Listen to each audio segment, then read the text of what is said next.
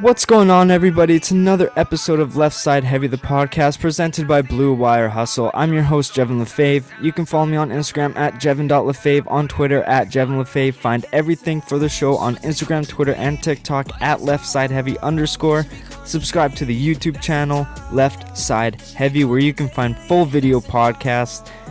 Today, or this episode, I'm welcoming on Michael Bartner, TikToker. Just a great guy all around. He was on the free agency episode a few months back.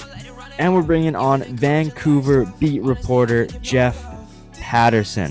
It was a very fun conversation with both of these guys.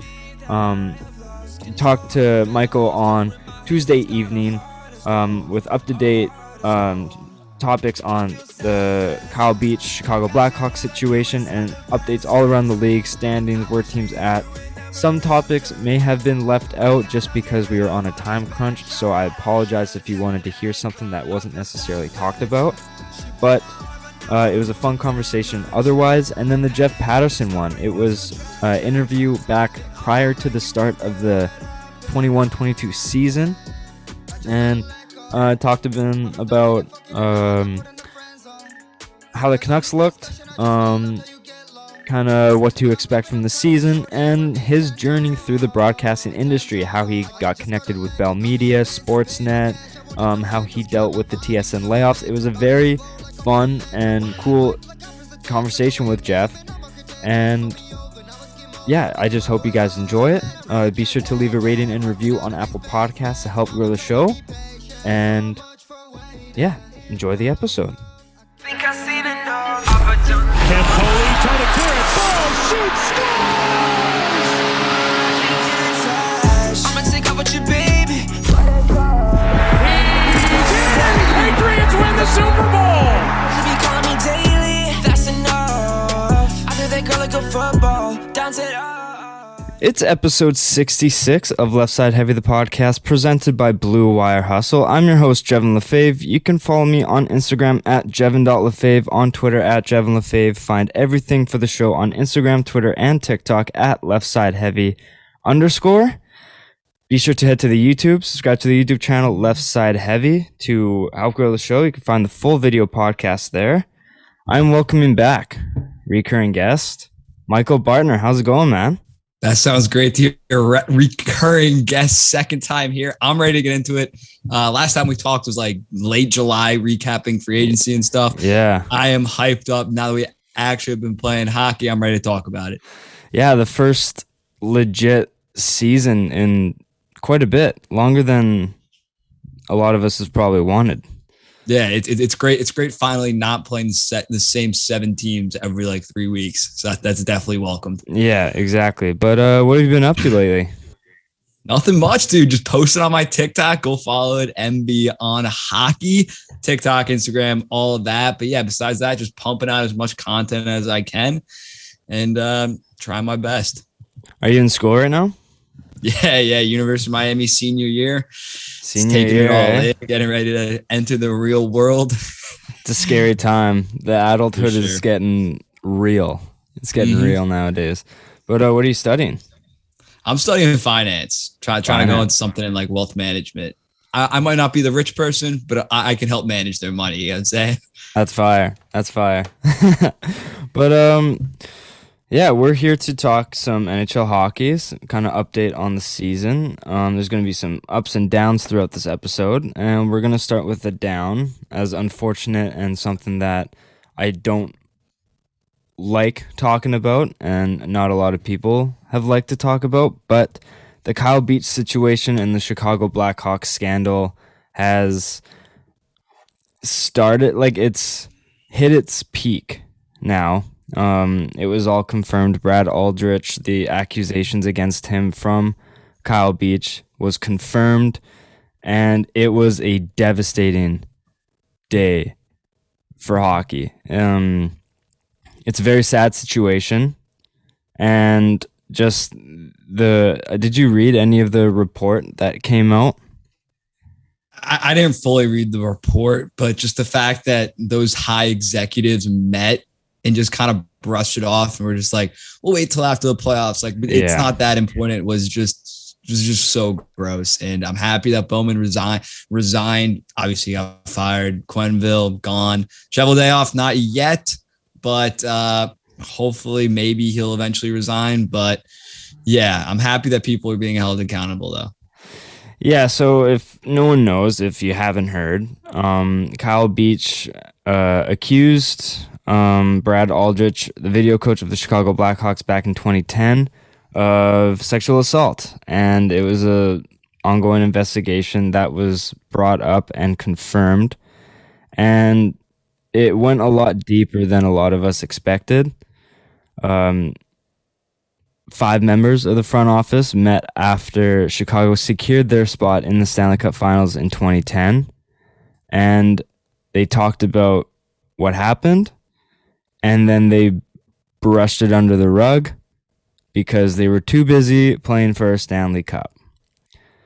And the names in that room were Stan Bowman, John Quenneville, and Kevin Cheveldayoff. All 3 guys who had, at least from what I know of for sure, had jobs in the NHL. And was it just Quenneville and Cheveldayoff who lied about it? I think Cheveldayoff, I know for a fact Quenneville did. I'm pretty sure Cheveldayoff did as well. I will say this about Cheveldayoff. This might sound like a hot take, but like he was kind of the lowest ranking. So it is tough. Yeah. Like Quenneville, I think absolute garbage for not doing anything. Bowman was GM, but like Cheveldayoff, Walt, I think he probably should have resigned. I do see the logic where like you're not going to risk the future of your career when you're a low-level executive, but he probably should have done something, especially after they were done on their Stanley Cup. Once he had his own job, something should have been done by him. But what doesn't make sense to me is if they just gassed Aldrich on the spot, all their jobs are safe. It doesn't necessarily hamper their run on anything. It's like, as obviously it'll sit with everyone not well, but it saves everyone's career. It'll save everyone's career. Just say like you're either fired or you resign right now. Yeah, like you're done. Yeah, it wasn't the video coach. It wasn't like it was Quenneville that was doing this. Like the head exactly. Coach. It's not an assistant coach. Yeah. And I don't understand why kicking it under the, just get rid of him right away. Yeah, it's not that valuable. It's something that needed to be addressed, and I feel terrible that someone that vulnerable in Kyle Beach had to go through something like that. And yeah, it's just, where were you when you heard that it was confirmed? I think I was just in this room. I think I was about to make it. No, actually, what happened was I was heading to class and I literally skipped that class to go make a TikTok on him. So I was like, I got to get this out. But speaking on what happened, I think they could have gotten away with just pushing it off until the Stanley Cup run. But if they came out and was like, oh, this happened, we're firing him. The problem was he Brad Aldrich just resigned, then goes to work with the high school and sexually assaults another kid. If they ousted Brad Aldrich after the cup, it would definitely be shady, but you still held this guy accountable, got him out of there, exposed him to the public. The problem was they had him resign and then just let him go take a job with children who were even more vulnerable. I think that's, and they put it off bad, letting him kind of walk free is horrible. And they referred him too. They gave him a reference letter and everything, which I think makes it even worse for them. If they declined to do that and they actually fired him instead of just made him resign, like you said, he would have been out of hockey. I mean, because he got convicted in 2013 of the sexual assault in the high school that he then went to work at after. Yeah. If it came out earlier, then another kid's life would have been saved. Definitely. And then there was that thing from Batman where he was the NHL wasn't going to reach out to the kid and help him out, even though it was proven true in a court of law. He's we need to do more research into this situation. It's there was a whole court case about this. Like Gary Bettman has handled it horribly. And I'm seeing like maybe this will finally get him to step down. Hopefully, because he's just been across the sport, I think, a pretty bad commissioner. So if this is the what makes him have to resign, hopefully that's the case. Like, yeah, I have it in my notes. Like, is Bettman going to be gone? Because Quenneville's gone and Cheveldayoff isn't yet. And as much as he was like 9 months into his job or something like that, and he was bottom of the totem pole, you still have, this is still something that you probably should. I don't think levels really come into effect. Yeah. In my opinion, like everyone has a voice. Like you can start like threatening to expose like anything to save your ass, because if anything, it's Kyle Beach's life needs to be like handled. Priority number one. Yeah. Priority. And then like it saves his career, because if this comes out and it shows that you were in a meeting and didn't do anything about it, then like you're immediately looked at as just as much of a villain because he didn't do anything about it. And so Cheveldayoff, we'll see what happens. But yeah, he was assistant GM or something like that. So, but yeah, John McDonough still hasn't addressed any sort of media towards it, and he was the head of it all when this is happening. So that's just another toxic situation. But do you think, because as much as Bettman's helped grow the game in years past, do you think he's going to be gone? I mean, how old is he? I feel like he's 70.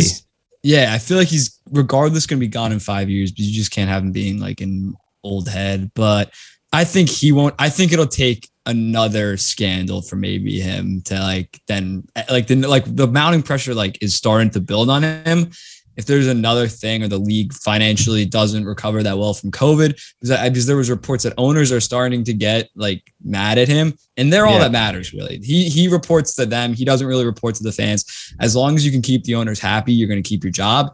And right now it seems like they're starting to not like it. Yeah, because it's just it's hard, because apparently Bettman only needs 8 votes to stay in. Yeah. And you need an overwhelming majority. So it's gonna no matter how much amount of owners don't like him, there's still a good chance that he's gonna stay in no matter what. Yeah. And it's just a very hard situation to gauge, because I don't know. It's a very unfortunate situation, and I feel terrible that Kyle Beach had to go through, and I think he's extremely courageous to step out and finally And I think the quote that hit me the hardest is that it's finally not his voice against theirs. It's now public truth. Yeah. And it's finally the truth is revealed for him. Obviously, everything's not finished yet. There's still a long way to go. But to get this to the surface is huge for him. And I'm happy for him that this finally got exposed. Yeah, get some closure. Yeah, the other thing was when it was first looked into, the Blackhawks vehemently denied it. And then in their press release, once they got exposed, they're like, we feel so bad for Kyle. It's just so scummy and so two-faced. They just got to basically clear house and try to start fresh. I don't know if that means remove the logo, remove shit. They might. I wouldn't be shocked if they do full 180. Completely, complete rebrand. Yeah, it'll be interesting what the next step is, but we'll move on. I think this has been talked about, not necessarily talked about enough, but it's talked about enough that everyone is finally aware of what's going on. And I just hope this isn't more shit comes out, because I really once the floodgates open, once one thing is brought up, then other players, if they went through the same thing, then they might start releasing stuff. I'm just scared that this hasn't happened more. Yeah, there's some scandal brewing with the Penguins AHL team. I think I saw. I'm not as sure exactly the details. I'm sure we'll find out more. But yeah. Let's hope there's no more stories. But I mean, with hockey culture, early 2000s, it wouldn't shock me at all if there was more of this stuff. Yeah, not at all, not one bit. As unfortunate as that is, but we'll go through the league and kind of touch on updated stuff. Go through some positive things. Let's go through some positive things. We'll start with one positive thing. The Metro, Carolina. 8-0-0 to start the season. They've been unbelievable. Freddie Anderson, I was completely wrong about him. I was just more skeptical than saying he was going to be bad just because of how he played in Toronto. But man, Carolina is just Tony DeAngelo. Like they are a wagon. Yeah. I never doubted Freddie. Just he's played kind of like the past 2 seasons hurt. So like he finally really shut it down in Toronto last year, got healthy. And I think him healthy is a top, I'd say 8 to 13 goalie in the league. I mean, you look at last year, they had Mrazek and Reimer, who are okay 1Bs, but Freddie's a clear upgrade. I thought they were going to be a lot worse. I knew they were going to make the playoffs. I knew they were going to be around like 100-point team. But I mean, they look like they could win the President's Trophy. Their top 9 is absurd. Like it's absolutely loaded. They have 2 superstars in Aho and Svechnikov. And the defense, Tony D getting a second chance. I know people hate him with an absolute passion, but he has offensive talent. And if you partner him with a good defensive pair, he can be very effective. Yeah, and just all that talent. And then Brind'Amour is still proving as to why he deserves that extension because the Carolina owner has been known to be on the cheaper side. So I was wondering, like, is Brind'Amour going to come back? He said he was willing to take less to have everyone in the coaching staff come back, trainers, assistant coaches, goalie coaches. And he comes back, and you can tell that did huge for this team. Yeah. Because players, I relate this a lot to the NFL. Players, they always look at like, okay, I did well here. I'm going to go and chase the bag, and then they always think that they're going to do the same somewhere else, but they don't have what they had back on their old team. Like Odell, when he was on the Giants, he was one of the best receivers in the league. He went and chased the bag, or like he wanted out because he wasn't doing good enough, and now he's like not even in the top 50. Like it's not the same. But once you bring everything back, that chemistry, that culture stays, and it grows even stronger. And I think that's a perfect example here in Carolina. Yeah, him and Trotz, in my opinion, are like just on another level coaching wise because it's not even their systems, it's the culture that they bring to their teams. Just hard-nosed defensively. Like I'm be honest, like a lot of NHL coaches are just easily replaceable. Like they ain't shit. Like the John Hines of the world. Are you trying to say Travis Green? Brind'Amour and Trotz, dude. They got to both. I mean, they got to their jobs at the same time. Carolina and Islanders were both like sub 80-point teams. Now immediately playoffs, immediately contenders.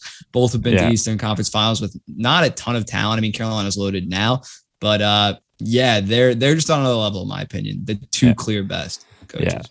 Yeah, I completely agree with you there. The Rangers, they brought back their guy Adam Fox on a 7-year, $9.5 million AAV extension. What's your thoughts on the contract? I think it's solid. I mean, like he's in that McAvoy, Makar kind of tier, 9.5 million. The only problem is like they don't have a lot of money now. If Kakko probably won't get a ton, Laugh might get a decent amount, but like they're gonna have to move on from Trouba and Kreider. But the Fox deal itself is perfectly fine, perfectly market value. Probably a little bit cheap when you look at, I mean, like the Seth Joneses. I think Werenski's making like about that much, and then Doughty and Carlson for some reason are making like 11 million each. But I think it's a very solid deal. It just when you give Trouba and Kreider, I think Trouba's 8 million, and then Kreider's 7 million. The contracts start building up, and you start running into like a Toronto-esque situation, which could really hurt them in the long run. And this guy was shipped off twice. Yeah. That is unbelievable. Yeah. Because I was listening to Spit and Chicklets around the time when Dougie Hamilton got traded from Calgary to Carolina because he was involved in that deal, right? And it was the free agency that Tavares was like, where's he going to go? Mm-hmm. And Kevin Hayes was saying, I remember him saying, he's like, Carolina's going to win this deal if Adam Fox turns out the way that Adam Fox was almost like thrown in there, like kind of like he was just like Hanifin, Hamilton, and like Fox is better than both now. But and, I mean, Adam Fox, I don't love how he handled the situation getting to New York. Like he refused to play for the Carolina, which like bro, you were a 3rd round pick. Like, I don't think Yeah. you're not Eric Lindros. I mean, he turned out to be very good, but like, I didn't love how he handles himself getting to the Rangers. But I mean, it was his hometown team, and he's been great for them. I think they traded like a 2nd round pick for him, so that was an absolute steal. Yeah, it's obviously like in hindsight, it's an awesome deal. But Washington, Ovechkin won't fucking age, bro. Yeah, I thought this was going to be the year that he scores like 39, 40, but with Auston Matthews having a horrible start, it's looking like it's his Rocket Richard to lose again. I mean, if he keeps scoring at this pace, why not? Yeah. I think he's going to catch Gretzky. If he puts up 50 this year, he's going to need like 25 a season for like 4 or 5 more years. I think he's easily going to catch it. People don't understand this is that he doesn't have to get 40 goals in 4 seasons. Yeah. He's going to play like 6 more years. He can get he signed. So he signed for like 5 or 6. Yeah. He can get 20 goals, 25. Yeah. He's going to have a 45 goal year somewhere in there. Yeah. Like this year, if he gets 45 this year, then it's like the amount that he needs over the next 4 or 3 drastically go down. Yeah. So like, I think he still has this year, probably 45, next year, 40, and then he'll only need like 100 more goals. I think he has it easy. Yeah. And he still went through 2 lockouts and 2 COVID shortened seasons. He's easily the best goal scorer of all time. Easily. Like, no doubt about it. Yeah. I'm an Islanders fan. I called him that one time. People were like Mike Bossy. I'm like, we put up Mike Bossy level numbers in this generation. Like Mike Bossy was, don't get me wrong, 50 and 50, legendary. But like, he had like 8 straight 50 goal seasons too, or something like that. Yeah, Ovi. Yeah, he has most. I think he has most Rockets by far. He might get double digits. I think this will be his 9th. So yeah, he's another level. It's it's quite unbelievable. But who's been your most surprising team, negative or positive, in this division? In the Metro? Yeah, I would probably. I mean, it's got to be Carolina. I mean, like, just to be undefeated. If not, I'd probably go with the Rangers. They've looked very good. What are they? They're like 6-2-1 or something, I think. Yeah. Yeah, I think I had to make it in the playoffs. I think they're going to be fighting through. But Igor Shesterkin is nuts. I can recognize real, and he's stolen like 3 or 4 games that they had no business at all winning. I think he's definitely a top 10 goalie already. He could easily sneak into the Vezina race this year. Him and Markstrom, who would have thought, like, at this point? Yeah. He's living up to the hype for sure. But updated standings on the Metro. We got Carolina, Rangers, Washington, Columbus, Philly. Yeah, Columbus is playing very good too. Philly at 5, Jersey, Islanders, and Pittsburgh. Mind you, from 8 to 4, it's within 2 points, so it's still early on. They're all obviously. above 500. Yeah, it's crazy. It's a competitive division. But my surprise is the Islanders. I didn't expect them to be low because the Barry Trotz system, but lots of hockey to be played.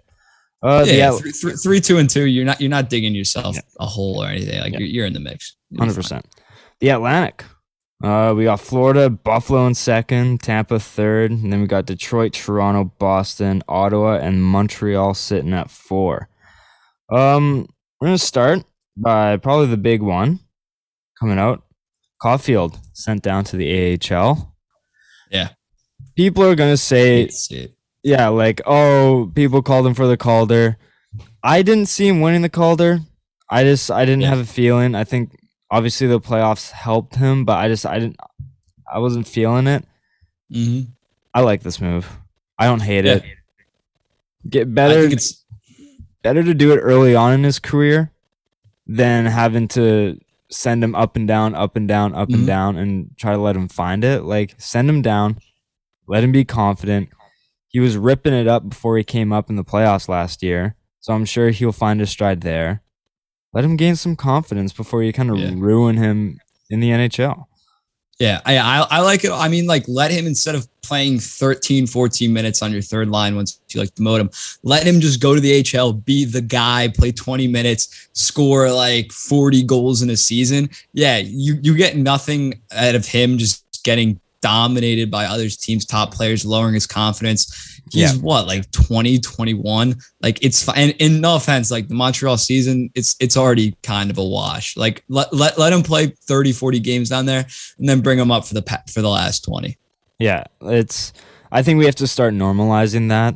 Like, you don't have to play your top picks in the NHL so soon. Like, you don't have to. Capo Caco, prime example. He was horrible his rookie year. He was one of the worst in the league. I mean, he took another stride in his sophomore year, but he should have been playing back in Finland or whatever. Yeah, you have to normalize not rushing your rookies. And mind you, unlike Travis Green, where he doesn't really know what to do with the rookies, it's like he's, instead of sending them down, we're scratching them and then playing them. Yeah, that's just 8 minutes and then scratching him because he's not doing enough within that 8 minutes, and then we'll get to him later. Yeah. But Morgan Riley signs an 8-year, $7.5 million AAV, stay in Toronto.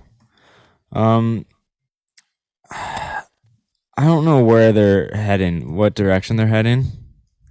Yeah.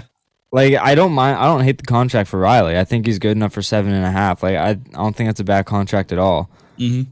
But I mean, they have like 5 players taking up like 60% of the cap. Yeah. And it's like, come on.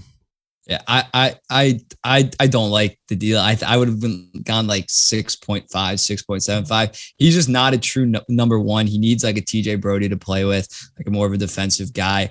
It's just, I would have traded him at the deadline, gotten like another top 4 in like depth, because dude, you're so top heavy. And like, I see Leafs fans being like, oh, Seth Jones got 9.5. One team's dumb move doesn't justify you playing a player. Yeah. Throw out Seth Jones. If you look at Cale Makar getting 9 and Morgan Riley getting 7.5, that makes Morgan Riley's deal not look very good. So like, is it horrible? No, but yeah, as you said, like, you can't be paying these players this amount of money. I don't like it. I've let it sit for a couple of times, and I'm not a fan. Like, the contract itself isn't the worst. Yeah, it's slightly above market value, and it's just a situation of the Maple Leafs that this contract doesn't sit well. Yeah, with me. If there was a different team and they had money, it's fine. Like, if Carolina's signed Morgan Riley in the offseason to this contract, I'd be like, that's not terrible. Like, Carolina doesn't spend that money. They probably have the cap space. They'll be fine. But, I mean, Toronto's like handcuffed for 7 years now. Yeah. I think he's 8 years. It's just Kyle Dubas just always wants to, he can't get a fair deal. Like, he always overpays like by a slight amount, and it's adding up, especially like what if Sandin and Robertson like actually pan out? You're gonna have to let them walk. Yeah, because you're gonna have literally no money to pay them anything over $5 million. Yeah, like, you look at Morgan Riley, like you let a Zach Hyman go, and then you give Morgan Riley 7.5. I'm not in love with that. Are you worried about their slow start? I am, because I thought before they were a wild card team. I don't think they're better than Boston, Florida, and Tampa. And while they kind of have gotten it back on track, I mean, they got to play Chicago, which like that's every team's like dream right now. But to stop the slump. But they're obviously, like, their shooting percentage was so low. They're gonna be in the hunt. But when they were like 2-4-1, Leafs fans were like, it's absolutely no big deal. And I'm like, I don't know about that, because they can't be playing against Florida in the first round without home ice. They're going to lose that. They need to play good in the regular season and maybe get home ice in order to win the playoffs. Yeah, it's kind of concerning, because now I feel that they're in this gray area where they're not in a situation to win a cup. Because, Matthews I think he's probably the only one on the team that's worth the money that he's getting paid. Maybe even Nylander. Yeah, I'd say Nylander. I think Nylander's fair. What is he, like 7'9" or something like that? No, like, no, I think just 7. I think it's like 6'9", 7 actually. I think that's a good deal for Nylander. He can put up Tavares 30. is horrible. Tavares' deal is That's that might be one of the worst contracts in the NHL. Yeah. I'll say that right now. But and then Mitch Marner is incredibly inconsistent. You don't know what you're gonna get on a daily night. Yeah, when he gets 5 points, he's worth the money. But when he's dashed 3 with 0 points, he's not worth the money. But yeah, I don't know. I just don't know where they are as a team right now. And I think that should be concerning as a fan base. But I think Campbell's playing good. I think that's good to see. And then sooner or later, their players are going to get hot. They might squeeze into playoffs, and then we'll see where they go from there. But yeah, it'll be interesting to see how the rest of the season pans out for them. But Buffalo's in second place right now. Are they going to win the cup, bro? Did we underestimate I had him like them? preseason. I had him getting like 55 points, so I look like the biggest freaking idiot right now. I'm actually going to come back to down to earth. Like, maybe they can get like 80 points. That wouldn't shock me with this hot start. They're definitely playing good, but they're a fluke. They're going to come back down. Unfortunately, nothing I would love more if like Detroit and Buffalo make it, and like Tampa and Toronto don't. Like, those cities would burn. That would be unbelievable. They've been very good. Jeff Skinner looking like a $9 million player. Dahlin's actually looking pretty solid. That's like the one guy that you need to like develop to have any future. But if I'm an Arizona fan, I'm very happy that Buffalo is playing this good. Because Shane Wright's coming. Shane Wright's coming. I don't think it's fair to Florida if we just breeze over them because they've been playing absolutely unreal hockey right now. But Bobrovsky's finally playing up to his contract, which pisses me off because I had him last year in fantasy, and then I could have picked him, and then I'm like, nah, he's trash. And then now he's like a top 10 fantasy player. I don't think he was drafted in my league. Yeah. It'll be interesting to see how they like react to Quenneville stepping down, obviously. But I mean, they're top 9 loaded. Uyghur and Ekblad are maybe the best pairing and deep pairing in all of hockey. I think they are, man. Yeah, I think they are. Ekblad and Uyghur. Uyghur's come.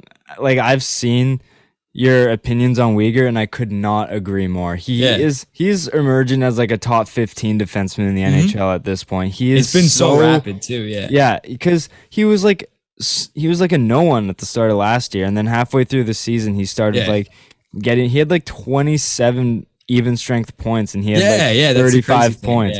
Like, all of his points were even strength. He was a plus like 20 defenseman, which is so hard to come by. Even like on a team that gave up a lot of goals against, and he was still in the positive factor. He's just a solid defenseman. And I think Ekblad's playing unreal. Sasha Barkov, Huberdeau, Verhaeghe, that team is just, they're playing well right now. Yeah. I'm not trying to say like this is like their cup or bust year, but like next year the Barkov contract does kick in, and then Huberdeau is going to get paid after that. So they're going to lose $10 million in cap space, but those guys are making like 5.9 this year or something nuts. So like they better capitalize on their great contracts right now, because they're probably going to lose a Verhaeghe or I can't even think. Owen Tippett when he has to get signed. Like they need to capitalize this season, get at least to an Eastern Conference Finals. They need to make a deep run. Yeah, they need to. If it's a first round exit, then if they lose to Tampa, they need to shut down the franchise. That would be embarrassing. Yeah, it's something. But Detroit's playing well. Yeah. They're 2 rookies, Raymond and Sider. Those guys are unbelievable. Those guys are gonna be very good. I slept on both of them. I did not realize, because I don't follow like the SHL. Like, my followers are like, they're amazing. I'm like, let me see them in the NHL. And they're absolutely killing it. Yeah, they're probably gonna be fighting each other for the Calder at this point. Yeah, no, I agree with you there. But we'll move on to the Central. St. Louis is sitting at the top with Winnipeg second, Minnesota third, Nashville fourth, Colorado fifth, Dallas 6th, Chicago 7th, and Arizona at the bottom. St. Louis, bringing it back. They're doing well right now. Binnington's playing well. Definitely making his case for the Olympic roster right now. I didn't have him on Team Canada, but, he's definitely proven a lot of people wrong. Colorado's sitting in the middle, which I don't think a lot of people expected. But from 6 to 7 points, and first has 12, so it's 5 point swing from 6 to 1. So it's an open division. Yeah, I mean, Colorado, Devon Tays hasn't played a single game. Rantanen's hurt now. McKinnon was hurt to start the season. They'll be fine. St. Louis, Tarasenko is playing amazing right now. They're probably going to still end up trading him, but like that contract looked like untradeable before the season, and now they'll probably get a pretty good haul for it. But everybody else, like it's gonna be a pretty bunched up division once Colorado gets going. But yeah, I think St. Louis is gonna make the playoffs based on this start. And if you're a Colorado fan, I think they're definitely worse than last year, but they're still like a 108-point team. Yeah. Tampa will just throw someone on LTIR and then trade for Tarasenko. That would be legendary. Yeah, I was saying that with Eichel. Like if I was the Islanders, I would just toss him on LTIR, go all in this year, and then just trade him in the offseason. Yeah, get the picks and shit back once everybody sees he's healthy. Yeah, maybe you make a profit, dude. Big brain. Big brain move. Yeah, big brain move. Man, I swear to God, if Vegas gets Eichel, I'm gonna throw hands. Yeah. I mean, dude, Vegas, like I don't think they're gonna miss the playoffs because Pacific's so bad, but. You got Stone hurt. Yeah. Pacioretty hurt. Carlson's out 6 weeks now. They're gonna the Edmonton Oilers probably gonna be ahead of them. Yeah. Like come mid-January. Yeah. But Chicago, brutal start. Dallas is a team that I can't necessarily get a grip on. Sagan is still another slow start to a season, which Jamie Bennett's like 2 points in 8 games. Yeah, it's concerning. Like they didn't really look into the future on like, okay, these guys are slowing down. Maybe we should think about trading them while their value's high. But now it's almost like, I think there's you can't trade them. Within the next couple of seasons, they're going to be in like a situation where they just have to blow it up and then start from. Yeah, I mean, just build around Heiskanen and Robertson and Hintz are all very good. Yeah. But yeah, it'll be tough when you got to trade like Joe Pavelski, Ben, Sagan, all those contracts will be very hard to move. Pavelski's playing well still for his age, and I just think you have to trade him while his value's high. But pretty meh division, kind of boring right now. But yeah, it'll pick up soon, but we'll move over to the Pacific. Edmonton is making noise in this one. Definitely. It's we got Edmonton first, Calgary second, San Jose third, Anaheim fourth, Vegas fifth, LA sixth, Vancouver seventh, and Seattle eighth. Three-way tie for last. Yeah, Edmonton. I think the real thing is their defense isn't as horrible as we thought. I mean, they've only played 8 games, but like Duncan Keith and Cody Ceci aren't abysmal. So like we expected them to have the worst decor. So the fact that they're just average and obviously their offense is their offense. And I mean, Koskinen's actually been playing pretty good. So I think they're definitely gonna come back down to earth. I think they're like a 100-point team. But it's especially while Vegas kind of struggles with their injuries, they definitely need to get a good lead on them for come playoff time to get that home ice.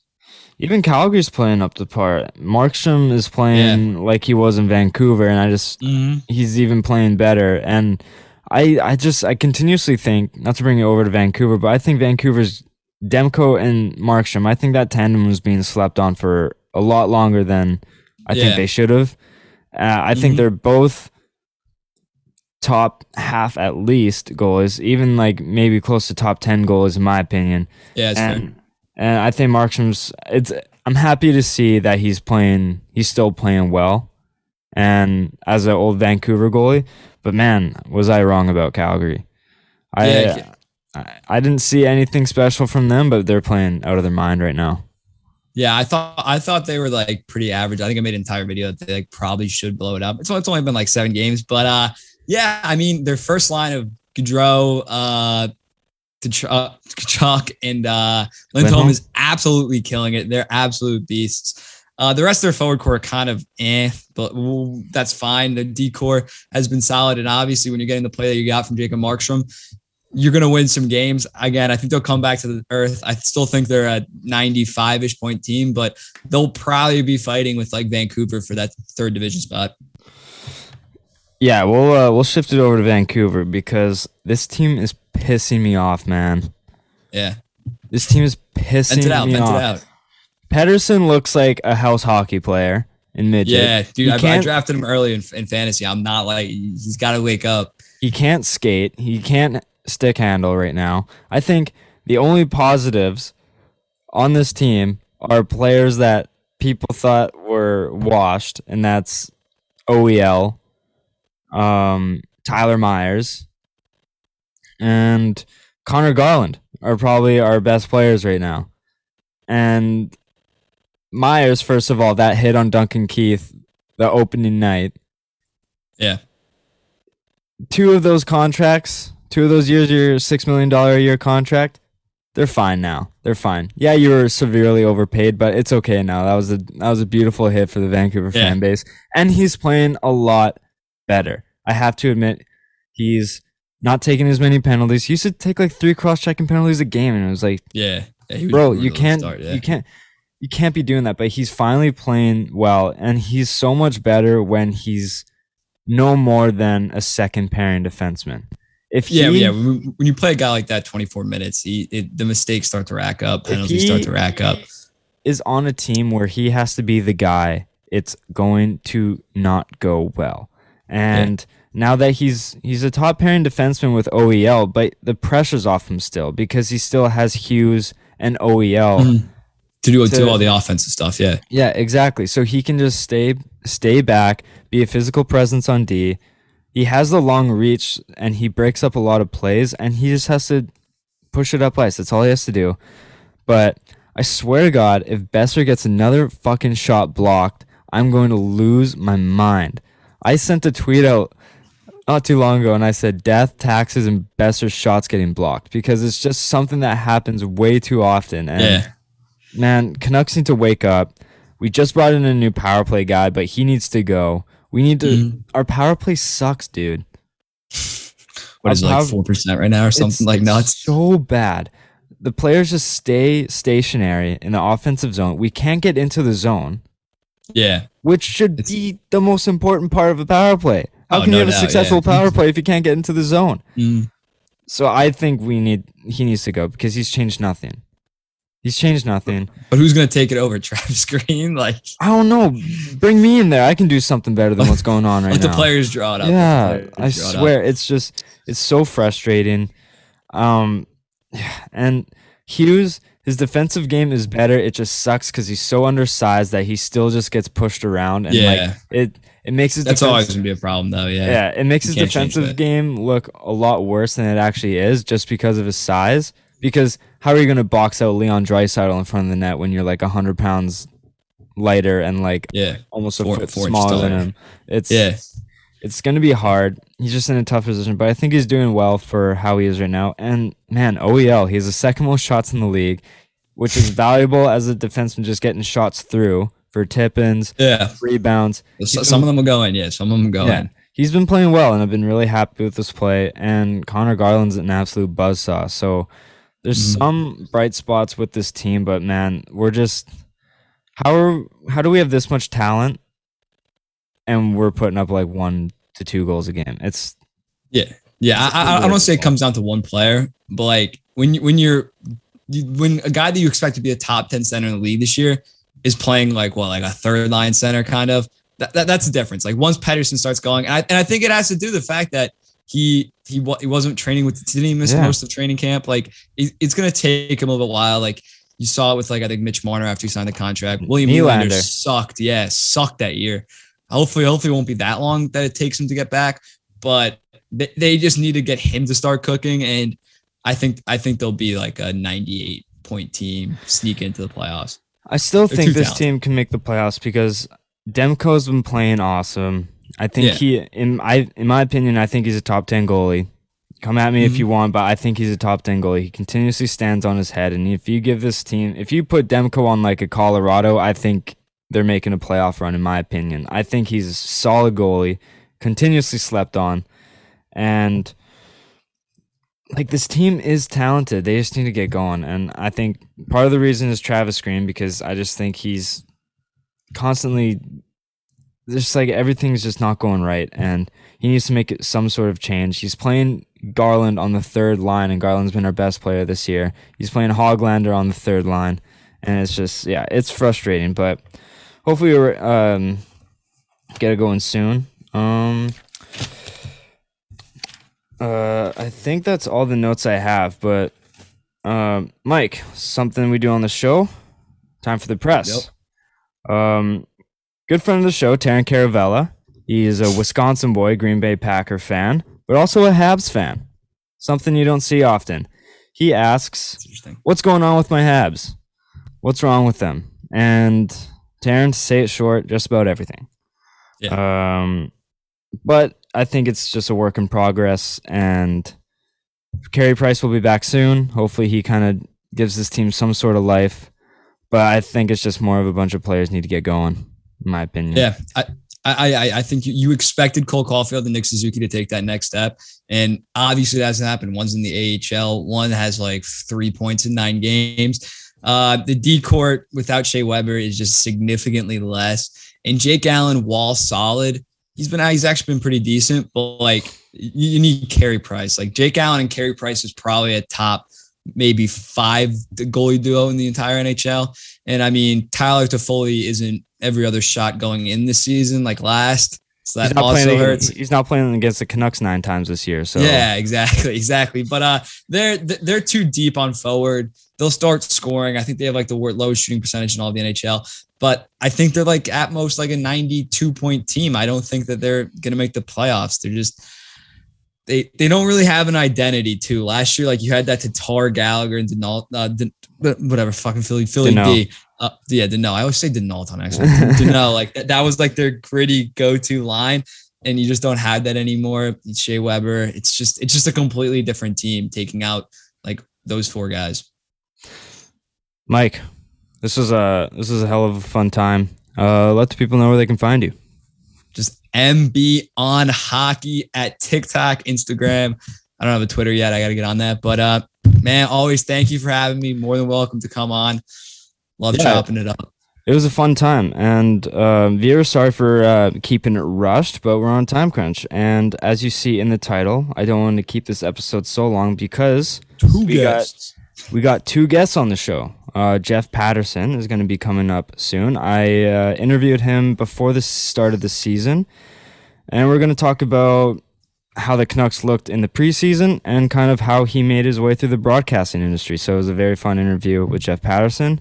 Mike, thank you again for coming on. This was a lot of fun. Good luck to you in the future, wherever that ends up taking you, and I'm sure we'll do this again soon. And everyone, listeners, here is Jeff Patterson.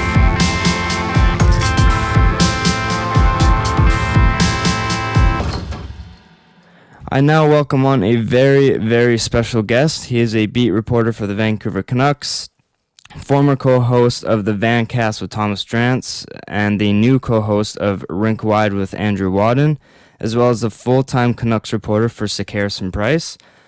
Thank you, Jeff Patterson, for joining me today. Hey, thanks for having me on. So, how's the Canucks looking these days as training camp rolls around the corner? Yeah, I think we'll finally start to get some answers once they hit the ice out in Abbotsford for main training camp. But it was good to be back in the rink on Friday for the start of rookie camp, and just kind of that feeling of normalcy again as the calendar tilts. And, we're not going through a training camp in January, that it's actually September, and they're going to start playing games in October. So, it's still a ton of speculation. And obviously, most of the conversations dominated by Elias Pettersson and Quinn Hughes, and whether they're going to be at training camp or how soon they'll be at training camp. So a little early to be making any sort of proclamations or even projections. It's one thing to look at the roster they've assembled on paper. I think they are a better team than last year. They paid a price to make some of those things happen. But, if it's all about winning and getting back to the playoffs, then I'm excited. I legitimately like their forward group. I think Jim Benning made some moves. Again, wasn't a huge fan of giving up a first rounder for the second time in 3 years, but that's a move he was willing to make. He's on the hot seat. He knows it, and this team has to get better. And so acquiring Connor Garland, I really am excited to see Connor Garland join this group. And, we'll see if Oliver Ekman-Larsson can recapture some of his former form Jason Dickinson up front. And, I had a chance to see Vasily Podkolzin for myself for the first time out on the ice. And again, it was one day of a prospects camp. I'm not here to make any proclamations about, this guy being a star and winning Rookie of the Year, but he looked very much as advertised. So I think there are some real legitimate reasons to be excited about the hockey club, but it's been a couple of dark seasons, and let's hope that they can make some headway because it's just good for the market if the Vancouver Canucks start to progress and get back to anything close to what we saw from them in the playoff bubble in Edmonton a year and a bit ago. Yeah, there's a lot of different opinions on that OEL Garland trade and like giving up the multiple picks, but we offloaded all those contracts and stuff. But the one player I think everyone's excited for is Podkolzin, and has he looked comfortable amongst the group and just being on NHL ice? Because I know it can be a little bit different overseas and stuff, but has he looked comfortable? Has he been fitting in nice? Again, I took in one day. I have been at this long enough that I'm not going to make any sort of wide sweeping judgments based on an hour and a half of an on-ice session with a bunch of other prospects. You have to consider the context that Podkolzin spent a couple of seasons in the KHL, the second best league in the world. He was out on the ice at this Canucks prospects camp with guys that were drafted this past year, like Connor Lockhart. Didn't play because the OHL didn't play last year. So, it really is hard to judge and gauge anything. I, like many others, want to see Podkolzin step in against pros here and guys that have been doing this for a while and other players that, are among the best in the National Hockey League when you look at a Bo Horvat or a Brock Besser. And, again, at some point, Pettersson and Hughes are going to arrive on the scene. So I think we'll really be able to start to gauge where Podkolzin is in his comfort level when he gets around his teammates, because I think he's going to make this team. I'd be shocked if he doesn't make the team, but let's give it a couple of days of training camp before we cast any kind of judgment on how he looks early in his NHL career. That's a very good point. There's a lot of excitement and a lot to look forward to with this new team, but I have you for a limited time today, and I had a couple questions that I wanted to ask you about reporting, broadcasting, the radio industry, because I myself am in the radio arts and entertainment program at BCIT, and I have some curiosity and some things to pick your brain about. But to kind of start from the beginning, how did you begin the reporting, radio, broadcasting? Like, how did you get your foot in the door, and like, where did it all start? Well, I won't bore you or your listeners/viewers with the whole life story, but it was something that I wanted to do from a really young age. I grew up in a household where the radio was on all the time, and I had this fascination probably when I was 8 or 9 years old with these voices that were coming out of the radio, and some of them were talking about sports, and I thought, how cool is that these guys get to talk about sports for a living? And really from that point forward, I kind of positioned myself to do whatever I could to make a go of it and see if I could, be one of those voices coming out of the box in somebody else's household. And sure enough, here I am some 20 years, coming up on 30 years since I went to BCIT. So I've been a bit of a survivor. It has been a bumpy road at times, hasn't always been a smooth progression. But I knew that going in, that this is a tumultuous business, that, it can be chaotic at times. And I've seen that myself firsthand. But there's been way more ups than downs, and it's been everything that I had hoped it was going to be. And to still get to cover hockey for a living and get paid to do it, and the things that I've been able to do and places I've gone, it's been everything that I hoped it would be. So, from a young age, kind of just tried to figure out stepping stones and the logical progression, and, look for opportunities wherever I could find them early on. And you need some good fortune and some bounces along the way. And I've had a couple of breaks too. And here I am all these years later, more than 20 years now covering the Vancouver Canucks in this market, which ultimately is what I wanted to do. I'm born and raised in North Vancouver. And so this is home for me, and have had the opportunity to, be up front and cover this group and be on the front lines and do all sorts of different things, from reporting to hosting to now podcasting. And I think you have to be able to adapt. And, I kind of think that I'm proof of that a little bit of a survivor, but at the same time, I've tried to look for ways and trends that the industry is going, and try to stay ahead of them so that I can stay employed. And so this is a new venture, a new season, and into the digital space exclusively this year, which is fun and really exciting and kind of breathes some new passion into me to see how all of this works and how we can make a go of it. And not working for one of the big companies anymore. This is kind of us without a safety net. And let's go. Game on. Let's see how all of this unfolds this season. Now, a lot of people who are kind of wanting to pursue this as a career, that is radio and broadcasting, some people might have the assumption that you just kind of go to school and the next thing you know, you have a job and you have a career. What are some harsh realities that new reporters and broadcasters have to be ready for and accept in order to make it in this industry? Oh, if I'm here giving advice, I would say never say no. And I mean, that's dangerous because never say no within the context of opportunities. If somebody asks you if you're willing to go and cover whatever the event is, if you're truly passionate, if like that fire burns to make this happen. My first job was in Kamloops and it was on the news side, and I was covering school board meetings and regional district meetings and, chasing ambulances around. But any opportunity I had to do sports, I mean, that's where my passion was. But, I knew that it was more important to get my foot in the door, get a job, and from there, try to figure out a way to make sports a full-time thing. And that's ultimately what happened for me. So look for opportunities that maybe don't exist right now. That's one of the things I think I've done well throughout my career is try to pitch ideas to people in positions of power. Bosses love guys that have solutions. And so I've sort of kind of kept that in the back of my mind always that, hey, I would go to a boss and say, you aren't doing anything between 3 and 5 on Saturdays on the radio. Saturday is Hockey Night in Canada. The pregame show for the Canucks would start at 5, but from 3 till 5, we're running ESPN programming. It's all college football or college basketball in a market like Vancouver. If, the Canucks are playing on a Saturday, why aren't we talking local and just sort of expand the pregame show? And, that was one of the ways that I was able to carve out some more airtime for myself. Hockey games on the West Coast start at 4:00 on Saturdays. And so usually the pregame show would start at 5. Well, from 4 to 5, there's usually 5 or 6 other NHL games going on. It was a chance to, keep an eye on what was going on around the league. And so I've always tried to be a guy that has looked for opportunities and tried to create some opportunities for myself.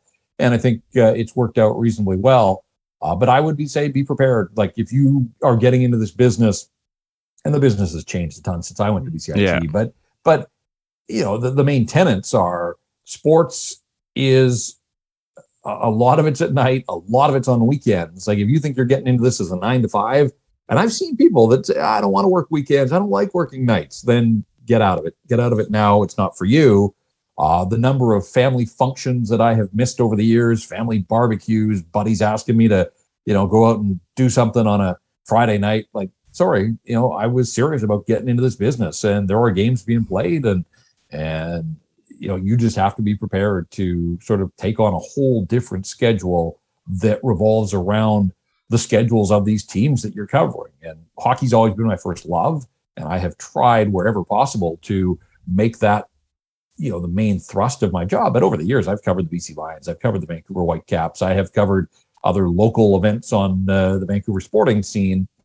And, you've got to be prepared. If your buddies are all going out to the bar to watch Seahawks play on a Sunday afternoon, you may have to go cover a practice for one of these teams, and that's your job. And be glad that you've got it. You go do it and do it to the best of your ability. But yeah, I mean, I've missed out on a ton of social functions over the years just because a lot of night times, a lot of weekends, but that comes with the territory if you are truly serious about getting into this as a living and, covering sports as your career.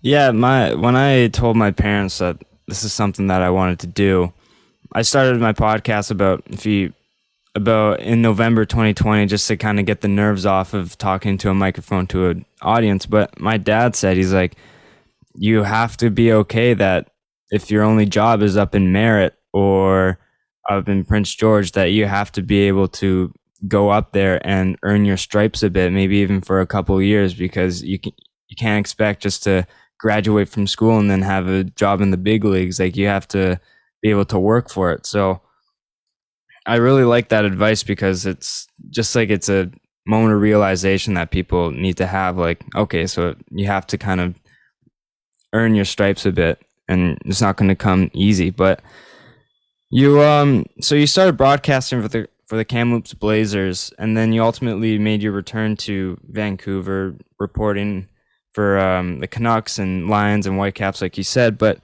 how did you get involved with Bell Media and kind of reporting under them?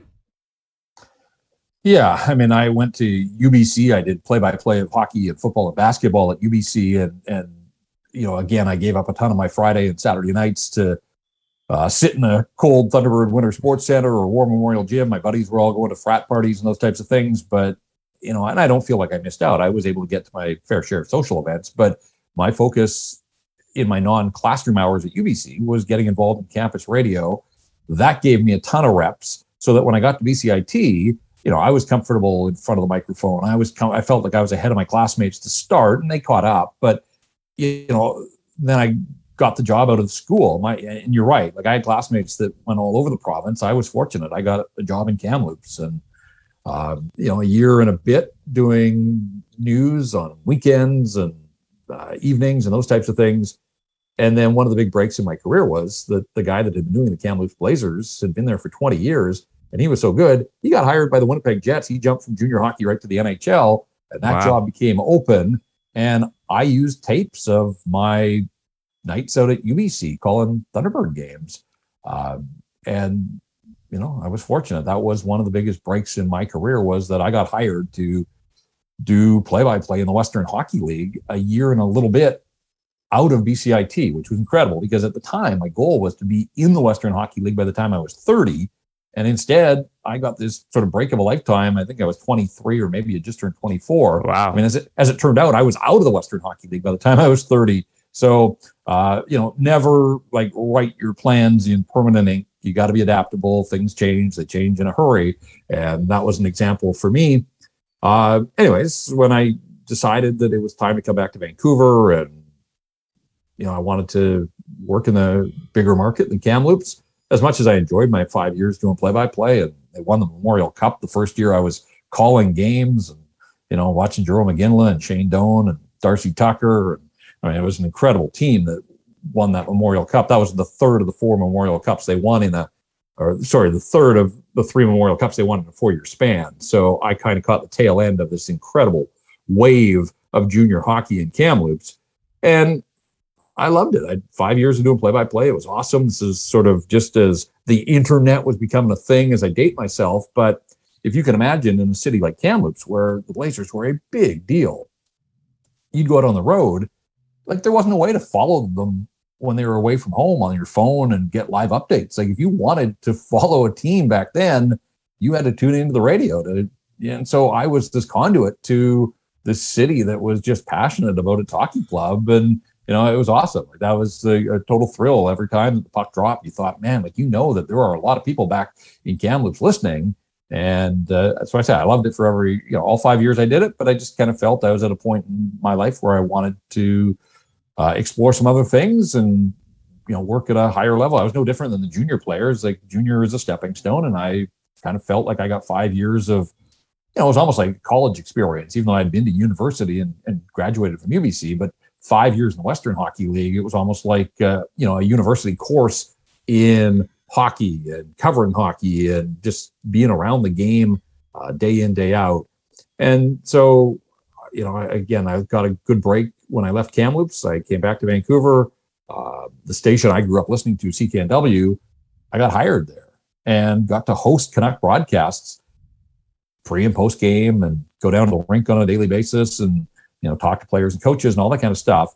That was my first job back in Vancouver. I was hired to host Canuck games. And so I was with CKNW and Chorus basically for 5 or 6 years. And then the rights switched. The broadcast rights moved over to 1040. And I wanted to be part of it. I wanted to be still around the broadcasts. And I got laid off. They shut down. Mojo Radio was a thing back in sort of the early 2000s. And when the Canucks rights left, Mojo Radio was, a sort of fledgling sports station at the time. They shut it down. They laid a bunch of us off. So I went across the street, cold call, just called up the program director and felt that, with my experience and 5 years in the market, he had an idea of who I was, but I'd never met him before. And we went and had coffee, and I was given an opportunity to do some part-time work. And this is kind of the story of my life, is that, once I got a foot in the door, I just did whatever it took to try to continue to build a foothold and get more opportunities. And, eventually I was able to work my way back into hosting pre and post game and some talk shows and do fill in and all that kind of stuff on 1040. And so 1040 wasn't owned by Bell back then, but over the course of my time at 1040, Bell took over. And so I worked at 1040. It was Team 1040, then it became TSN 1040 from 2006 till 2015 or 16. I guess I was there, and then experienced one of the great frustrations, not the only one, but one of the great frustrations of my career. I got laid off in late 2015. Had worked a post-game show on a Monday night and got a call on Tuesday morning that I had to come in and meet with the boss. And it was company-wide. It was, I think there were 400 layoffs that day, but wow, still that one was crushing. When Mojo Radio folded, we could all kind of see it coming. I didn't see this one coming. I thought I was working hard and doing good work, and you take it personally, but you look around, you see 400 across the country. I mean, it really was a head count, and they were just trying to reduce costs, and I got caught up in all of that. So that was frustrating. That was absolutely, more than frustrating. It was crushing, because I just didn't know at that point, sort of what was next. But as it turned out, the whole thing about one door closes, another opens, that was really the impetus for me to get into podcasting. And where I said I've tried to be adaptable, like when the idea of somebody suggested a podcast, I didn't really know a whole lot about podcasting, but I thought, yeah, it sounds like the future. Let's give it a go. And, that's where the Packcast was born. And Jason Botchford and I obviously got off to a pretty good run and, gained a foothold in the market and really developed some traction. And so I've been fortunate that I've been part of a couple of podcasts that have been pretty successful, and now branching out into Rink Wide. I'm hoping that we can make it 3 for 3. That's an amazing story. And to follow up on that, not to kind of like add salt to the wound, but that's all right. I've lived it. I've talked about it. So I don't think there's a whole lot you could say now that would add any salt to this wound. So fire away. But back in February of 2020, after the Bell Let's Talk, TSN radio in Canada, or like in different regions of Canada, folded. And unfortunately, you, as well as other veteran reporters and radio hosts, were laid off. And it was honestly crushing to the city of Vancouver, Hamilton, Montreal. It was crushing to the entire nation of Canada. But dealing with the layoff, what did you learn about yourself when you ultimately overcame the feeling and the hardships of just the whole situation in general? Well, every time it happens, you sort of step back and you try and take stock of where you are in your career, and do you want to keep going with this, or is it times just the universe telling you that it's time to look at some other line of work? Is there still a spot for me at the table, if you will, for media in Vancouver? Is there a job? As I've gotten older, my life situation's changed, family, kids, a mortgage, all those types of things.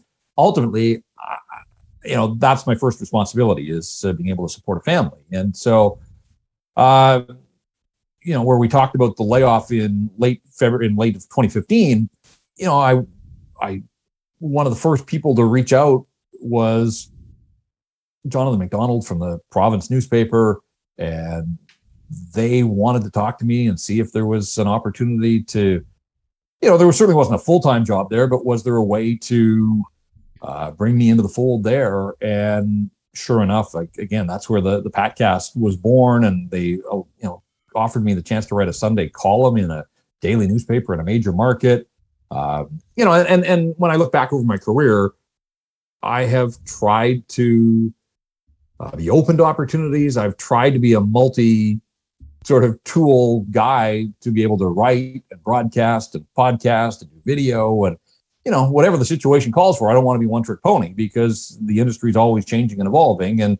And so I've done a fair bit of writing over the years, and they gave me this opportunity to write. And I guess, one of the real, I'm so grateful to the province because the Patcast was an incredible project on a professional level, but, a personal level as well. Became pretty good friends with Jason right up until his passing. And, we talked about disappointments and just,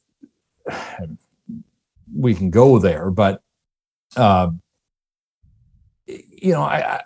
after 8 months, I was working in the province, and it was almost like 1040 realized what they had let go, because then I was able to get back into the fold, and then the broadcast rights switched again and went from 1040 to 650. And at that point, 1040 decided that, if they were serious about being all sports in Vancouver, that they wanted a dedicated Canucks reporter. And I got hired back there full time. In fact, at a better salary than I had been making before when I was kind of freelancing there. And so, I had this incredible job for 3 years, covering the Vancouver Canucks day in, day out, traveling around North America, going to every city, wherever the Canucks were, I was going to all these rinks that I had watched the Canucks play in over the years. Like, it really was the job of a lifetime. And so on February 9th, when they pulled the plug on the station, I mean, personally, massive disappointment, because I had this job that it really truly was a dream job. But also, one of the great disappointments was that none of us saw it coming. The radio station had ratings, it had sponsors, and it was a group. I'm not sure that 1040 had ever sounded better than it did on February 9th. And yet, powers that be way above us on the food chain decided that, for whatever reasons, and they had their reasons, some of it pandemic related, but they were just going to pull the plug. And that rather than looking for solutions and ways to make it more cost effective, and their answer was just flat out pull the plug. And, we got ambushed. Nobody saw it coming. And all of a sudden, 20 really talented pros and colleagues, but these are professional broadcasters and some of the best in the business in this market and really across the country, we're all out on the street together. So, there were already very few jobs in radio in Vancouver, and now half of them have been chopped. That's a kick in the junk. Just to process that now all of a sudden, whatever's next, you're basically scrambling for new opportunities along with people that are your really good friends and people you've worked with for a long, long time. So, it took some time to digest all of that, and it wasn't easy. And I went through all of those steps of, do I want to keep doing this? If this is, I've been laid off now twice in a 4-year span. I was told that there'd be days like this, but I didn't think it would keep happening. Yeah. And you think you're doing good work, and then you're told, well, it's not. Hey, this isn't personal. This is just the way the industry goes. And so, yeah, I had some sleepless nights, certainly in mid-February there, as I tried to figure out what was next. But, what was really reassuring to me was, as some of my colleagues started up with digital projects, they all reached out and they said, we want you to be a part of this. We value your thoughts and opinions and observations on the Canucks. And if we're going to start up, we want you to be central to what we're doing. And so whether it was Rob Fay, who was one of the first with The Nation doing post-game shows, or Donnie and Dolly, and 650 reached out and gave me the opportunity to contribute there. And then Harrison Price told me that, hey, this is our plan, and you have been over the years a big part of the show. And if we're going to make a go of this moving forward, that we want you to be our dedicated Canucks reporter day in, day out, not going on the road the way I was, but still, trying to cover the Canucks and offering up, daily observations and opinions and thoughts. And so, again, just as I kind of wondered, like, is there a spot for me in this marketplace? That sort of drove home the point that, yeah, there are others that value what you're doing. And, ultimately it turned out that Matt and Blake seemed to have the best kind of role for me to be able to make a living doing what I still love to do. And that is getting down to the rink, being around the team, games and practices. And I'll be doing some writing as well for their website once the season gets up and running. And so, using all the skills that I've developed over the years, putting them back to good use. That's where I said, like, my excitement that sort of has refueled my passion that now we're our own bosses. Sponsors have come on board, listeners, we've been able to bring an audience from 1040, and that's been incredibly, it's meant a ton to all of us that the audience is there, the sponsors have come with us, but now it's on us. Like, we don't have the backing of a massive telecom like we had with Bell Media. This is on us. Like, we have to continue to prove that there is value in what we're doing so that the listeners stay with us. And then the sponsors see that, this audience is something that they want to reach, that they want to support. And, that's just life in the new world. And we're going to do our best to try to make a go of it here. Now the hockey season has started, all of these projects, when Bell shut down or when they shut 1040 down in February, all these other projects that sprouted from the ashes, they launched in the midst of the third wave of the pandemic and with the hockey team essentially finished. I mean, the Canucks were still playing, but the games didn't mean anything. Yeah. So, now we have an opportunity to start from the start of training camp and, hit the ground running with a new hockey season and some renewed optimism around this team. And, if there's interest in the team, that's good for all of us in this business. So, fingers crossed that the planets continue to align, that all of these projects won't just survive, but we'll find a way to thrive, and we're about to find out. But I'm excited to be along for the ride with Matt and Blake and everybody else that's behind the scenes there. And if it doesn't work, I didn't want February 9th of 2021 to be the end of my career. I didn't want to go out that way. I didn't want Bell to define the way that my career would end. So, this is now on my own terms, and we're going to see if we can't make this thing sing, and hopefully, there's lots of years, lots of runway ahead of all of us in terms of doing what we love to do on a daily basis. Well, Jeff, this has been awesome, and I'm glad to see that after the Bell layoffs and stuff that you stuck with it, because Canucks Twitter and all that sorts of stuff is much better when you're a part of it. So thank you so much for joining me. Last question before you head out. Where do you predict Canucks finishing this year?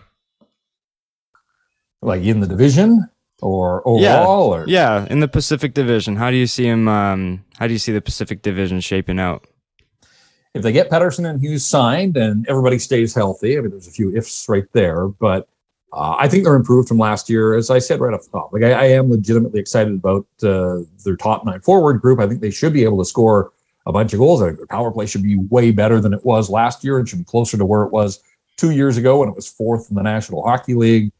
I'm a believer in Thatcher Demko, so I think that if he's able to, just deal with everything that goes along with being a legitimate number one over an 82-game season, then their forward group, their goaltending, those look good. I've got concerns, like most people do, about the defense core and can it hold up its end of the bargain? Are they going to spend too much time in their own zone as they have the last bunch of years, or can the forward group help the defensemen? Can Quinn Hughes get back closer to where he was as a rookie, as opposed to the way he looked for much of the COVID-shortened season? And I want to believe that OEL is going to regain some sort of form.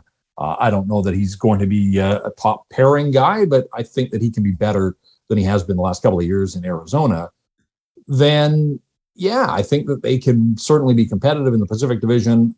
I think Vegas is a lock for one of the playoff spots. I think Edmonton with McDavid and Draisaitl and some of the moves that they've made there. I've got questions about relying on Mike Smith as your everyday goaltender, but he showed pretty good form through most of last year. So let's see if he's anywhere close to that. But I just think that I think the Oilers are probably one of the locks for a playoff spot in the Pacific.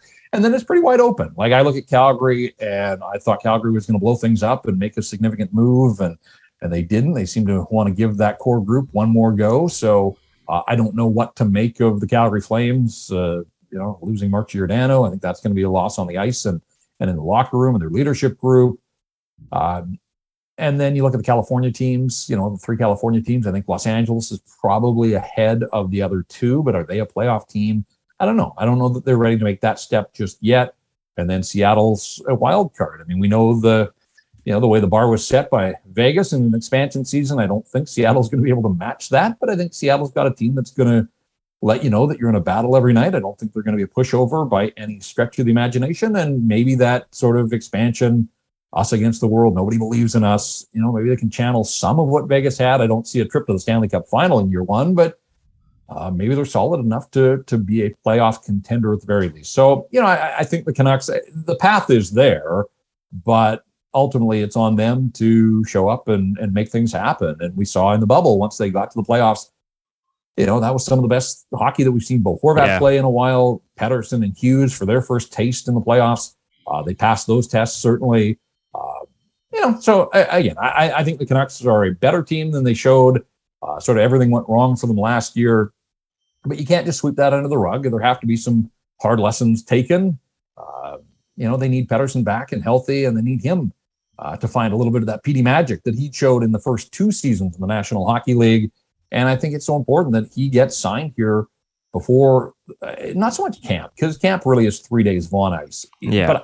But he needs some preseason hockey. You saw last year, they didn't have any exhibition games. Nobody did. He got off to a really slow start. And with the wrist injury, I think it's important that he gets a couple of preseason games in, work off some rust, find his form, and be ready to hit the ground running, because they start the season on a 6-game road trip. They can't afford to really struggle out of the gates and, come off that road trip 2-4 or 1-5 or something like that. Like, they've got to find a way to put some points in the bag early on. It's not tough as the road trips, Buffalo and Detroit and Edmonton on opening night, and Seattle's home opener. That's going to be tough because I'm sure that place will be going nuts. But I don't want to sit here and make any great proclamation that they're going to be a playoff team, but I certainly think the lineup that they can ice if their key guys stay healthy, I think that in a watered down Pacific Division, they certainly should be in the mix for a playoff spot, by the time March rolls around. Now, again, whether they clinch that playoff spot, that's going to be totally up to the players. But I think that there's enough on this roster as assembled that they should be in that playoff discussion as we get to the stretch run sort of after the trade deadline in the National Hockey League. It's going to be fun. And with the new turnover in this team, I think it's going to bring a lot of excitement to the city of Vancouver. Jeff, this has been very awesome. Thank you so much for joining me. Everyone listening, you can find him on Twitter at Patterson Jeff. He's pretty active with daily updates with the Canucks, and you can also catch him, as mentioned before, as the Canucks reporter on Sick Harrison Price, as well as a co-host of Rink Wide with Andrew Wadden. Jeff, thank you again, and good luck with the rest of the season. All right. Thanks so much for having me on.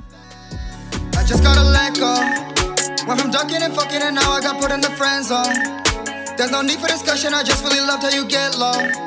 But I'm dipping, I'm cutting the shorty, and we're being 10 toes. I just gotta let go, call me a Benzo, paid all cash, I won't take no rentals, killing my vibe.